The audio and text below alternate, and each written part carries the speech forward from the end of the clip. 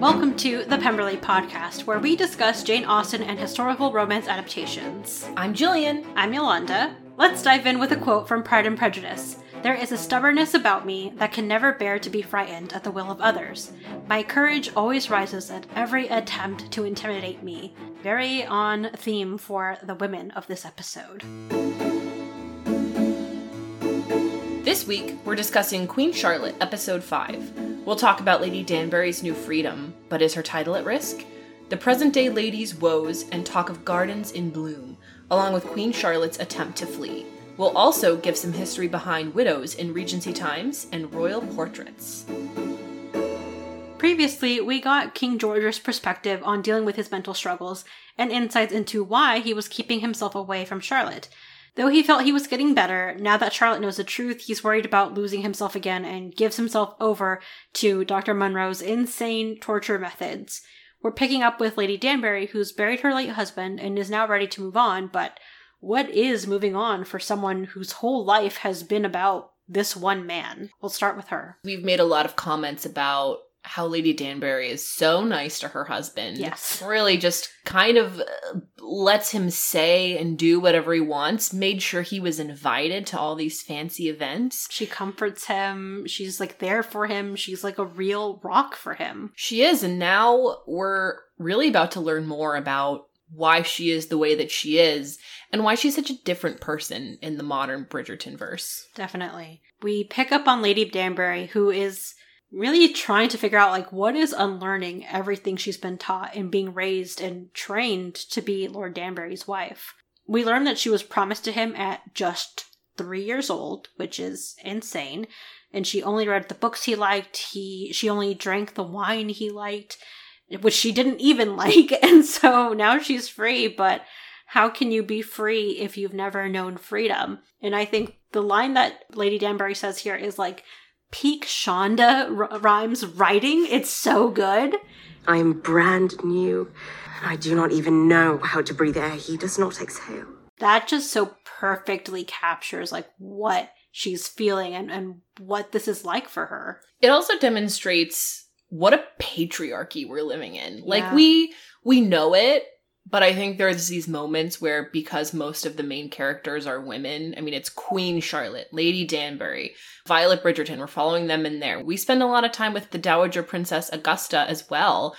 This is the biggest reminder that, like, the men are the ones who have been making these rules for everybody. These women are just trying to follow them. Or not.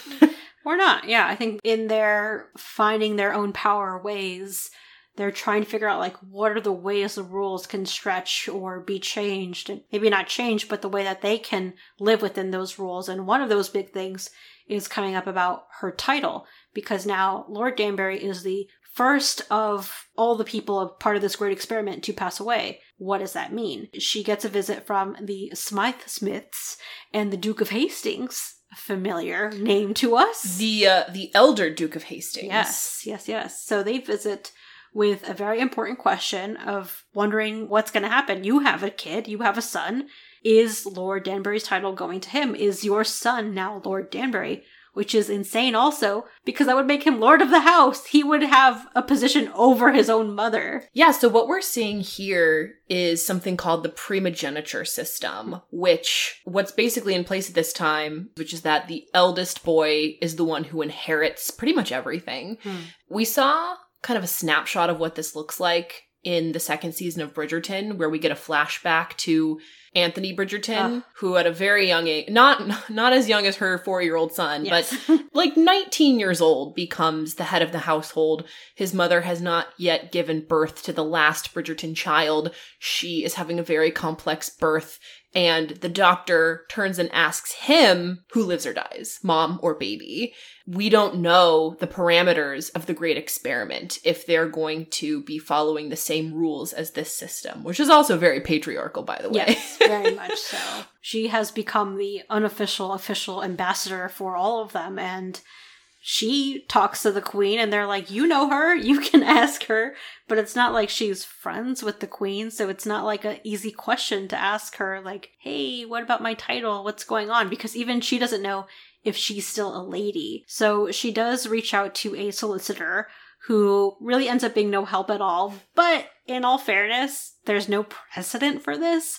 And also, on top of that fact, turns out that Lord Danbury had been spending his entire wealth in trying to keep or maintain like this lavish lifestyle for Lady Danbury. So she's broke. So not only is she potentially without title, without estate, without money, it's like she's would be penniless, and what would she do? Probably the most terrifying aspect of being in this situation is knowing there are people in power above you who have the ability to give or take. Yeah. And if you ask, they're going to give an answer. And there's a really good chance that answer is not going to go your way, and you're going to be destitute with your 4 kids. It's very scary. So she does go to see the Dowager Princess, which there's almost like a trap there, a little bit of like, what is the Dowager Princess going to call her little son Dominic? And she was on the brink of saying, Lord, and the people behind her are like, you don't know what that means. If you call him a lord, you can't take that back. Which, like, she kind of half said it. I don't know. Could she take it back? I really admire Lady Danbury for she's going for the presumptive close. She doesn't want to ask, because if she asks, it could be a no. So she's like, maybe if I just kind of say it's like that, she'll agree, and then that'll just kind of like backdoor solve everything. Yeah. But it's, of course, a little more complicated than that. But she puts a lot of pressure on her sweet, adorable little boy. The most adorable. The most adorable in his little suit and his little vest. And she's just kind of like, act like a lord. And he's like, can we go back to Nanny, please? I miss Nanny. And it's sad because all her answer is like, listen, kid, I didn't know my parents either. You don't know me. But I'm still your mother, and you're going to do as you're told. And I don't know. This poor kid is just going along with it. He's doing the best he can, and he's very proper and sweet when he meets the Dowager Princess. So he was clearly raised to be a well-taught young boy. He's a sweet little lord. A sweet little lord, yes. While Lady Danbury's also fighting for, her financial and her social freedom as a lady, she's also fighting for her romantic freedom as well. I mean, it was really sad to watch her conversations with Queen Charlotte, where this teenage girl had no idea what was expected of her on her wedding night. She doesn't really, know anything, and Lady Danbury's like, yeah, this sucks. Husbands suck. It's a chore. It is what it has to be. And now that she doesn't have the constraints of this marriage, she's wondering what love could look like when she doesn't need to be tethered to somebody. Mm-hmm. She kind of sets her sights on Violet Bridgerton's father, Lord Ledger. She goes on a walk and sits at what she thinks is her cottage. Turns out it's his cottage, but he's not mad at her for trespassing. In fact, they enjoy each other's company and have a nice conversation for a bit. They almost kiss, but at the last minute, Lord Ledger is guiltily excuses himself. He's got a wife and who knows how many kids. It's very obvious that he doesn't have a loving relationship with his wife. I think it's not unrelated to what Lady Danbury experienced with her husband. I guess the difference, though, being that he does have a good relationship with Violet. There's clearly, a loving father-daughter relationship there. He calls her Brains. It's, a very cute nickname for her. She's very involved in, what her dad does, and she, wants to spend time with him. She sees him making one of his famous paper hats. So she's like, who's that hat for, Dad? Who are you making it for? She was even like, that's too big for my head, assuming it's for her. Yeah. He's like, oh, this is for a friend. This is a friend's hat. So she helps him decorate it, which is an important detail to remember for a later time. Lady Danbury is embarking on romance. Yeah. Lord Ledger goes to her estate and they're alone. He goes in and they have passionate sex. So now we are seeing Lady Danbury clearly moving on, and now, as the metaphor that current Lady Danbury uses, her garden has been planted. So she is now experiencing something new, and to me it's I don't know, I like seeing her happy and I like seeing that she's moving on, but this is so risky, not just because of the scandal that, yes, she is sleeping with a married man, she was a widow, but also her title is not guaranteed still. This could greatly impact her future. So I don't know, it's a risky move on her part, but she's going all in. Shonda loves a risky romance. Yes. That's the whole premise of Scandal. Yes. The whole premise of That's it. very true. That's very true. Lord Ledger is not quite President of the United States level important. It's definitely a situation where if this is found out, I think it's going to be a lot worse for her than it is for him. Well, it's interesting because the Bridgertons clearly live where the Ledgers live now. So I'm wondering if, like, all of the Bridgerton money is actually, like, Ledger money. Ooh. Is, like, that where the wealth all came in. Well, all the more reason for Lady Danbury to feel like she'll be ostracized when all of this comes I mean, we haven't, like, officially met a Bridgerton in this timeline yet. We only know Violet Ledger. And Yes. she's quite a bit younger than the Queen. I mean, I would say Violet is, like, maybe 13. And Lady Danbury, I mean, I get the impression she's probably at least in her, like, mid to late 20s. I think so. She's, like, mature for this time. I mean, she's long enough to have 4 kids. But she's gone so long without knowing what love is. And so it's risky. So let's go into a history fact on widows and widowers in Regency times. And this is taken from a blog post from historical romance author Vanessa Riley. In Regency times for widows, you would go into a mourning period when you lost a loved one, which varied in duration depending on the relationship. In Lady Danbury's case, losing a husband would be a mourning period of 1 year. Your clothes indicated what stage of mourning you were in, so at the start of full mourning, women wore much like what we see Lady Danbury wear. You're in full black dress, you have black gloves, a black shawl, maybe a black cap or a veil. So during full mourning, you're expected to abstain from social activities, though you could receive calls. You would not go out and participate in anything in society. But your friends could come and comfort you. Yes, if they wanted to visit, yeah. Hopefully they'd want to visit. Yeah, well, you're expected to set yourself apart from society. I guess it's a true test of friendship to see who still wants to interact with you when you are set apart. Oh, that's a good point. Halfway through the mourning period, you begin to wear more somber colors, so you can expand your color wardrobe to violet, brown, gray, and lavender, and slowly but surely you could start to participate in social activities again. Women were socially forbidden from marrying within a year of their husband's death in case she was with child, so there's no mix-up on who's the father. That's so interesting. Yes. How would they know? Now, for widowers, yes, they also wore all black, but black was part of their daily wardrobe anyways, so really it was just like you would swap out your ivory cravat for a black one. So for men, it just wasn't as noticeable of a change. And their seclusion, unlike women, only lasted for a few weeks because of their work responsibilities. And they were socially permitted to remarry right away, especially if they had young children. So they were not expected to, like, be a single dad for a while or, like, figure it out. They could just remarry and have their new wife be the woman of the house and take care of all their kids. I'm rolling my eyes right now at this because that's not fair. It's not. We wanted to take a quick break to shout out a brand and their products that we really enjoy, and think you will too. Well Read Company makes products perfect for all book lovers. Their selection of bookworm gifts and literary accessories will have people complimenting you every time you wear it. They have handbags that look like books, including titles like Emma, Sense and Sensibility, Pride and Prejudice, and other literary classics. You can get 10% off your purchase by using our exclusive code with no spaces, the Pemberley Podcast.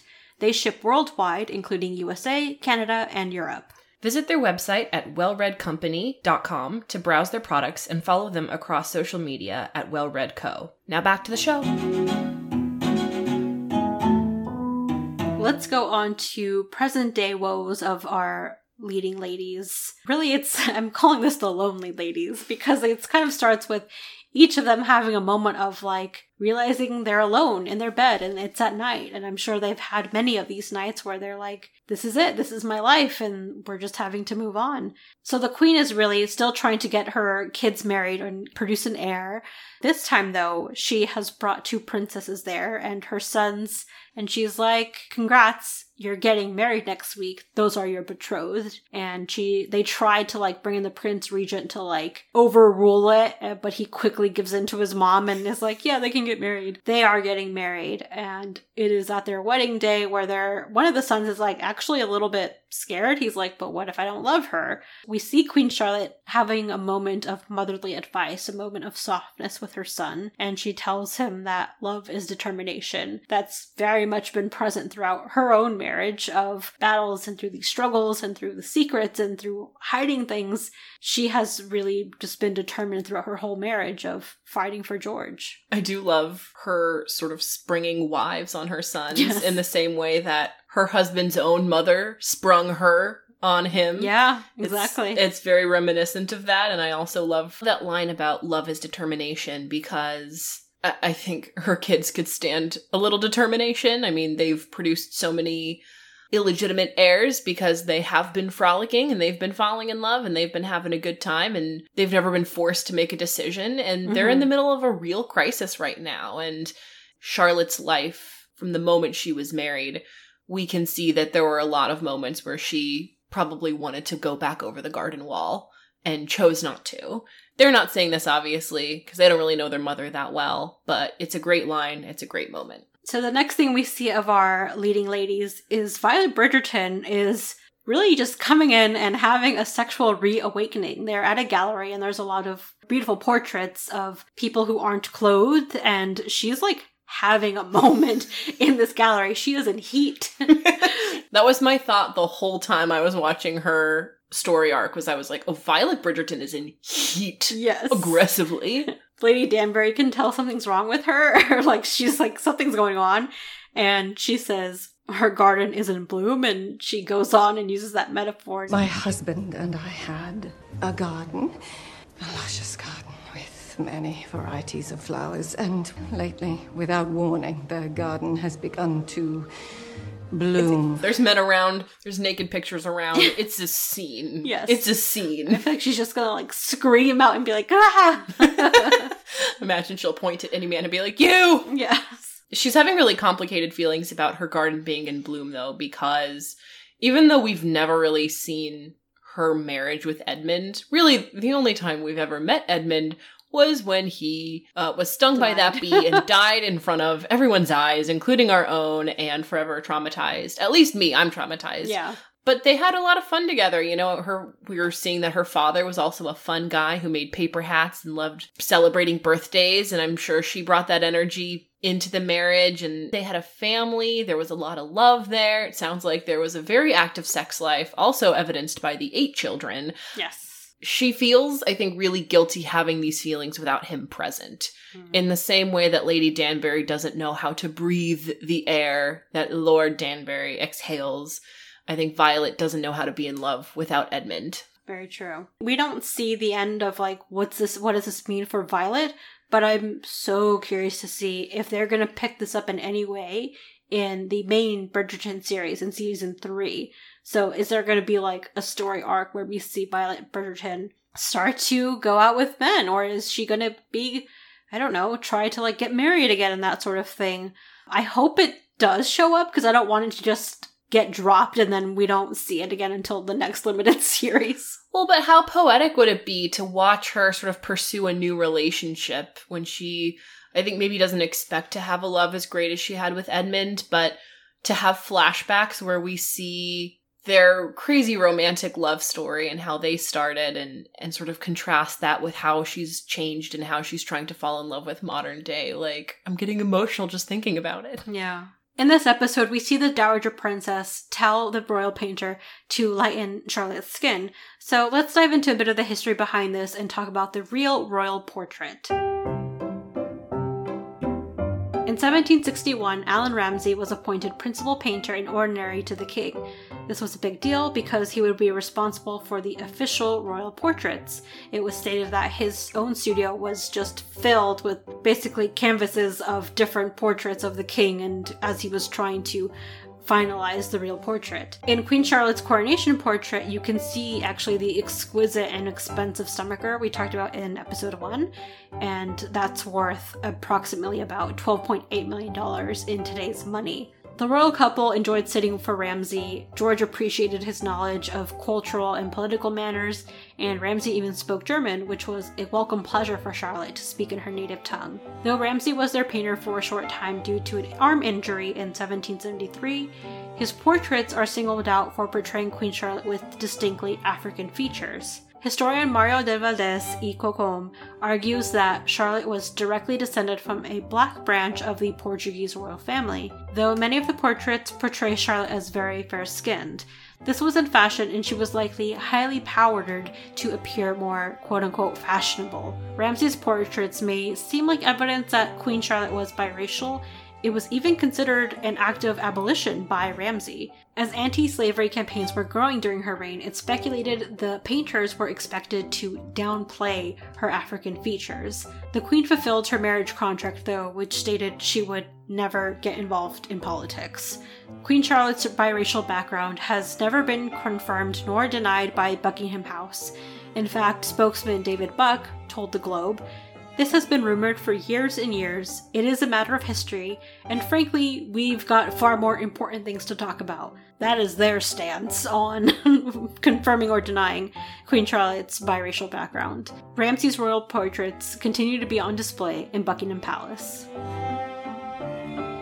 So now let's go into the last event of this episode. The Queen is with child. Charlotte has not been able to see George since he last gave his body back over to Dr. Monroe, and she keeps writing letters to him, and the letters are just keep piling up, but his doctor says that he's not ready to read anything from Charlotte. That sucks because in the last episode we really thought that, like, love had won. There's kind of this intersection between Monroe saying, you need to be controlled, you need to learn how to be a more average person and not this, like, king who can have anything he wants. Like, that's the thing that's causing your episodes. On the other side of that, Charlotte thinking that, you know, just by creating a happy, healthy family life, that's what's going to cure him of his affliction. And so there's just, everyone kind of thinks that, like, they know what's best for George. Unfortunately, it's not something we find out. It's just something that happens, that he doesn't get better. There's not like a change in lifestyle that's going to end things for him. And so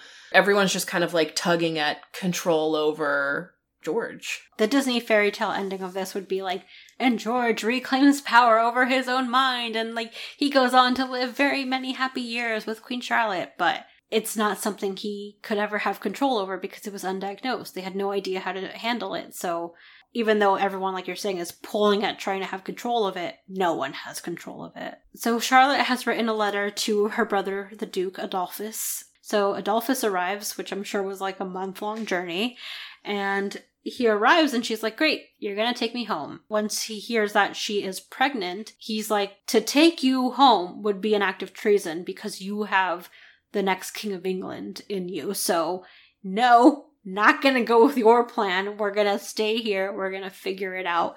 Because the added layer of this is that beyond just getting married and the betrothal contract, this is also an alliance between the two countries. So in exchange for like this agreement, it's like, hey, Mecklenburg-Strelitz is gonna be chill with Britain and you're gonna be chill with us. So yeah, that's another layer that Charlotte didn't know about. I feel like she just experienced this false high where she got her husband back, he moved in with her. She's very pregnant at this point, and he's like, oh, did you call me over so that I could be with you when you give birth and meet my nephew? And she's like, no, literally, I don't know my husband. He's a terrible person. I don't know him. You need to take me away from this. And what sucks about these betrothal contracts and the fact that she's carrying the next King of England in her womb is there is no going back. There's no backsies. Yeah. There's no, there's like she's going to go back to like frolicking in Germany and eating schnitzel all the time. That's not going to happen. He even says to her, your body is not yours. And that's such a gross, hard thing to hear. And honestly, George is kind of going through it right now too. I mean, not even in a fake way. Like, as patriarchal as a lot of things are happening in this episode, he's handing his body over to this doctor because he needs to be the king. Anything that happens to him is the ruin of England. And now because she's pregnant with England's heir, it's the same for her. And she just has to be alone and miserable and quote unquote healthy. and there's nothing her brother can do for her. It's not as easy as she thought it would be. Of like, just call your brother and take me home. It's not that, unfortunately. Queen Charlotte does in fact decide to turn to Lady Danbury, but in a very unique way, because she shows up at her house and is already there and is like, I'm moving in. Like, that's my plan. Like, I can't go back home. I'm just gonna live here. And Lady Danbury handles this way better than I probably would have. I would have freaked out and been like, oh, should we get like pillows? Should we get like blankets? And like, yeah, let's just set you up in here. Yeah, we'll just pop some popcorn. Like, it's sleepover. Yeah, it's totally chill. Lady Danbury like walks in the door with a chair and she's like, call the estate, get Brimsley over here, call her brother, that sort of thing. So they quickly come over and there is a nice moment between Charlotte and Agatha. She does mentor her again. Like, it's this interesting dynamic where Agatha is having to mentor up to the queen, who is also still learning to be queen, and Lady Danbury is like also learning to be a lady. So they're both like works in progress, trying to help each other. This is really, I think, where we see like the beginning of not a friendship, but just like a really solid understanding between them, and something that really grows over the years where they really trust each other. What's interesting about this show is definitely the female friendships, because class plays such a massive role, at least in Queen Charlotte. Like, yeah. I feel like in Bridgerton, everyone's kind of the same. Everyone's rich. And everyone's rich, everyone's friends. And here, there is just such a distinct gap between Queen Charlotte and Lady Danbury. And it's also this weird thing where Charlotte's still, like, a teenager. She needs someone to she needed someone to tell her what sex even was. She still needs someone to show her the ropes, but also no one can teach you to be queen. No one's going to teach you to be queen. Agatha, like you said, is still learning how to be a lady in the sense that she also has to validate her entire existence and everything that she has, and she's got to fight for it. It wasn't like it was bestowed on her, but she doesn't know if there's going to be backseas here. So it's a really delicate tightrope where Agatha kind of needs Charlotte as an ally. She doesn't know how to ask for things because Charlotte doesn't know how to wield queenly power. And there's all of this, like, oh, what's George gonna say? Yeah. Do we even like him? You know? So it's really complicated, and I feel like what's kind of sad between the Queen and Lady Danbury is, like, they'll never be, like, BFFs. I don't know if Charlotte will ever be able to confide in Agatha the way that she would like to. I feel like Agatha could have used this moment, but she definitely read the room correctly and being like, so my lady title, my lord title for my son, what about that? So she clearly sees like Queen Charlotte is in distress, so she handles that, really like empowers the queen. So then the queen goes off and uses her full queen powers to push past the awful doctor to get to George. This is my favorite scene. Yes. I think probably one of my favorite scenes in the series. She finds him being tortured, pulls him away, and banishes Dr. Monroe from ever being on palace grounds again, and immediately moves the king back to Kew. So she is coming in and saving her husband. It's a really dramatic scene, too, because she's basically done sitting around Lady Danbury's house, and she's like, you know, my beef is with the king, let's go barge in on him. Again, I've done it before, I'll do it again. So Charlotte is led to the dungeon basement, sees her husband screaming, tied to a chair, and has to scream, untie the king. And it's crazy that it was always that easy, but it was never that easy for George, at least. Yeah. And so she kind of sees what's been going on, and she sees really disgusting extent that he'll go to try and cure himself. She's not sure where he is in his mental state, so she's like, it's me, it's Venus, like, it's Venus. And then she's like, forget Venus, it's Charlotte, it's me, Charlotte, like, come back to me, George. So it's like this very powerful moment where she's even like trying to meet him where he's at, and like nothing's really getting through, but then she does finally break through to him, and he kind of wakes up from like this stance of being tortured. Like, I think his mind is truly not his own, not just from his own mental struggles, but in going through all this torture, he's kind of had to surrender his mind over to Dr. Monroe. And now trying to take that back over is going to be a journey too. And Charlotte, she's going to try to do that for him. And that's, I don't think, going to have the results that either of them want either. So I'm very relieved that we are past the torture session of this whole show, because that was my least favorite. Yes. I get it. I hated it. Charlotte and George they have come back together again. And it does seem that when they are together, they are trying to be happy. We'll see how their marriage moves on. So tune in next week as we discuss the finale, Queen Charlotte Episode 6. You can follow us on Instagram, TikTok, Twitter, and support us on Patreon at The Pemberley, and you can email us at thepemberleypodcast@gmail.com.